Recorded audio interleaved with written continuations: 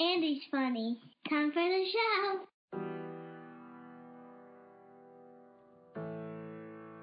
Sometimes faith can feel as cold as winter, and it can look as dark as winter too. I grew up in the cold in Wisconsin, so I understand being physically cold. But I also understand being spiritually cold, feeling distant from God because of depression, because of sickness, because of friends dying. I feel distance from God often, and I used to fight those feelings, but now I embrace them, and I sit with them. Winter Faith has become my new home. So I created the Winter Faith podcast, because sometimes faith feels like winter, cold and dead. Let's get into it.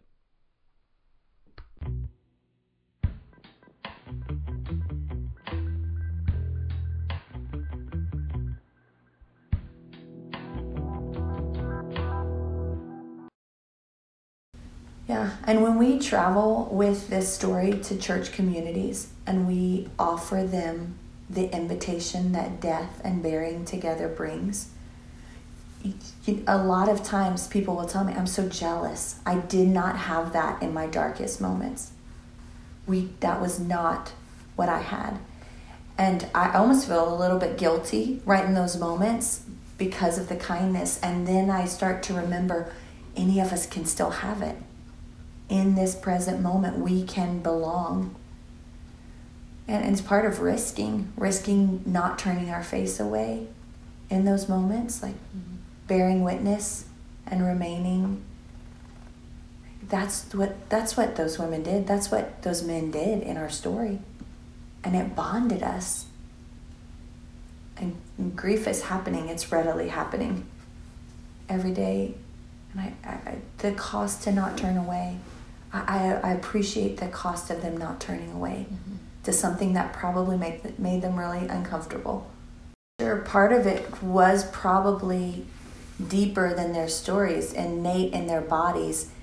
Their biggest fear was what I was walking through, birthing a dead child. Oh, like everyone's. I mean, I think that is the worst. And I imagine for every woman. Each one of those women just knew I would not want to be alone. That's what I would come to guess. I think there's something of they are women who are in touch with their bodies, and each of their stories are different.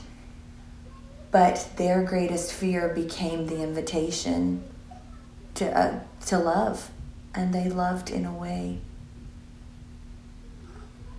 that I feel so indebted to.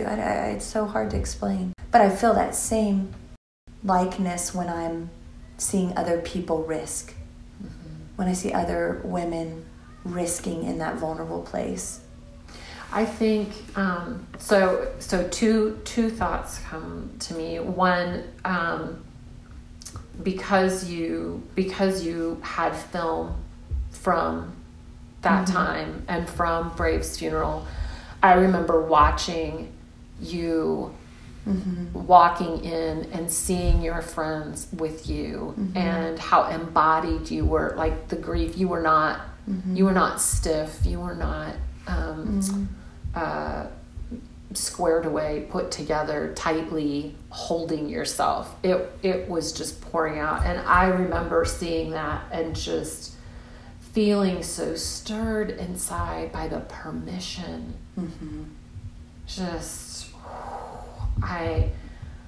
It was beautiful. It was provoking. Inside then what that sort of represents inside the church. And I think what you're describing, and I think this is something where you and I find ourselves together, is just this: women want more. Women want more.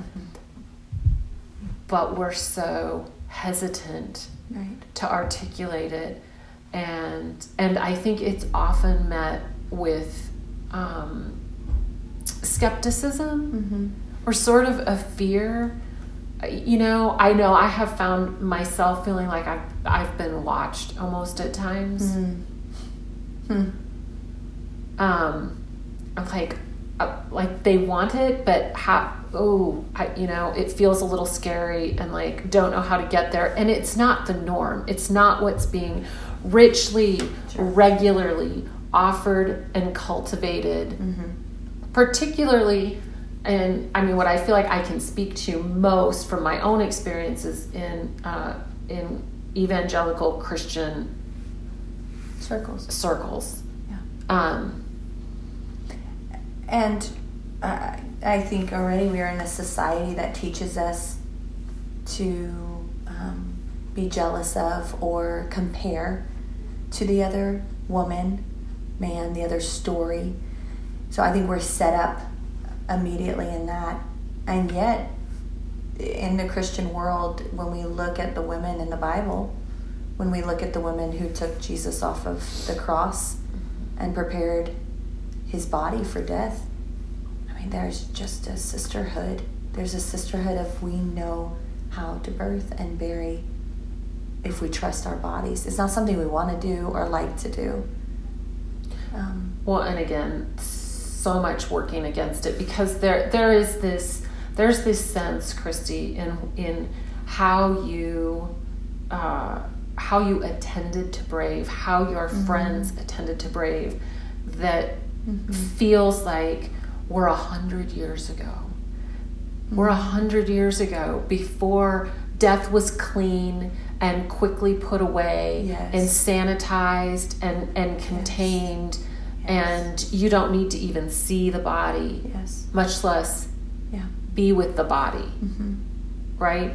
And so I think that's part of what's so provoking and almost like a waking up that there is goodness, right? And a waking up to that longing that we have, because even as you're saying that story, Hayden, our pastor, she was there, and I wasn't that close to her at that time. I would not have called her, I mean, a friend, but not a best friend or anything. And she's in the hospital, and I remember I couldn't stare at Brave's face any longer. We kept him for 12 hours, and his skin was changing. You know, when death takes on this gray, bluish, cold hue to the skin, and I just as a mother, I couldn't look away. And Hayden didn't have children at that time, and the risk for me to ask her, would you just hold him? And I was so embarrassed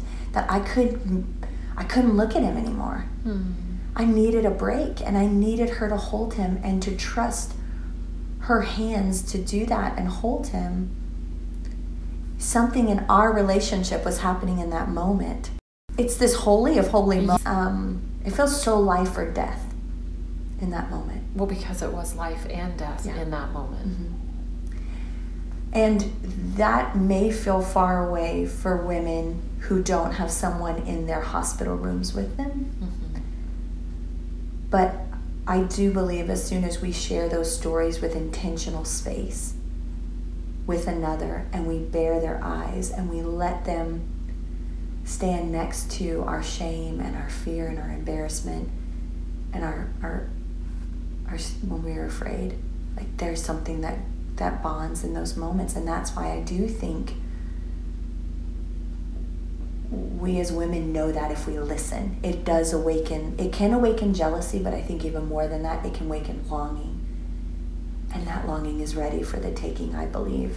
Well, and two things are happening in that moment, and it's so, we'd have a whole other conversation that it's your woman pastor, right? That is in that space with you. It just feels so good of God that was what your story was at that point in time. But it took both of you, because it took her, she's moving in. She's letting you know, like, she's there. She's not demanding anything or asking it, but she is just there. And that's a risk for her. And then there was the risk for you in asking her, will you? Like, what a, tender, certainly she's never been asked before.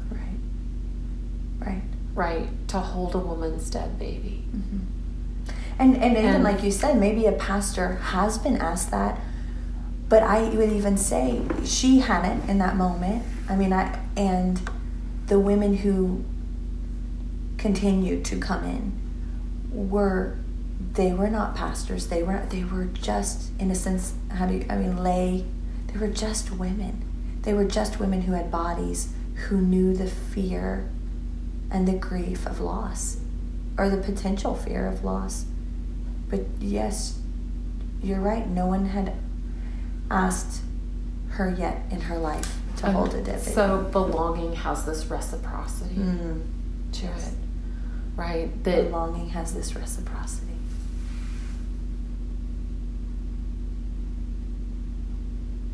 And that's a vulnerability. Mm-hmm. Right. There's a giving and there's a receiving. Yeah. Of you just as you are. Yeah. Of her just as she is. Right? Mm. And it was enough. It was the reciprocity was so holy. And I think it's key to belonging. Mm-hmm. So where will we as women push past our jealousy and our desire into our longing, and then what are we giving? What are we risking? Mm-hmm. Where is the vulnerability of reciprocity and the bravery of risk to be known and to know the other one? It is not comfortable. That's actually probably one of the signs, is when you feel uncomfortable in the presence. And you could just easily turn away and say, let me know what you need. Let me bring a meal and drop it off on your porch. Mm-hmm. How about come in my bathroom and hand me, and I tell this story, but hand me cabbage leaves to put on my breasts that are so sore and engorged, and I have no baby to feed, and I'm trying to dry myself up. Come into that place where my bleeding, broken body, and there is so much risk there. All of it feels so risky, and again, so risky in our context, in our culture today, where what has been cultivated is something, I think, isolated, unemotional, like a privacy that kind of has this like, do not disturb, don't come in. Again, Christy, we know from the story that you've shared, right, that you were getting, there was some of this that was being passed down to you. Yeah. And not everyone has that. No, and I wonder, and this is probably, a conversation for another episode, but that belonging, that sistering, that sisterhood, for women who have had sisters, is that different than it is for women who have not had sisters? And maybe it depends on, what was the culture inside your home. But I can think my own girls, because I have 4, take risks with one another that I wouldn't have taken. And I grew up without any sisters. Right. So there's something in that belonging that comes to be known in sisterhood. And I think we're trying to say, like, it extends beyond shared DNA. Right. It's meant for all women, and it's part of what has been lost. And maybe taken. True. And again, a whole nother place to start talking about that. But how is the recipe that we're offering women risk and reciprocity?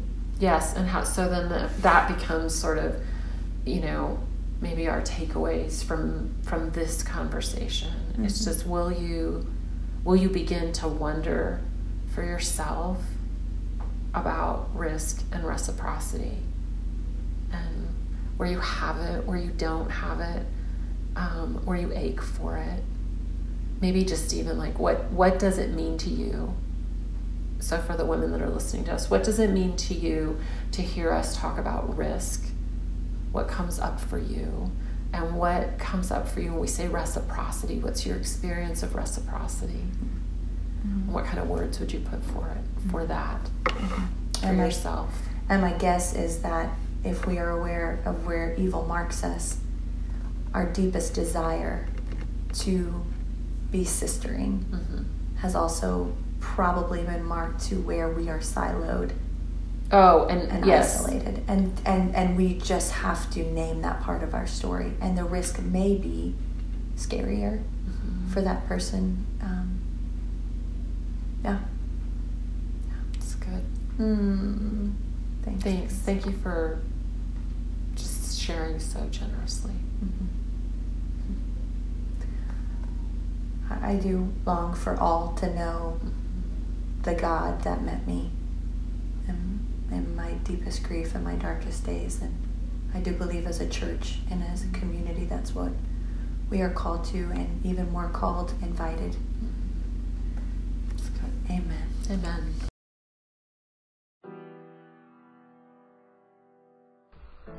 Thanks for listening to this show today, everybody. I just want to give a few shout-outs. Today's music, the one and only Josh Cleveland. Today's artwork and all the Winter Faith artwork and digital design, Dominique Montaigne. The intro was done by Scarlett Fox. And I am just grateful to be creating and editing this podcast. My name is Andy Frazier.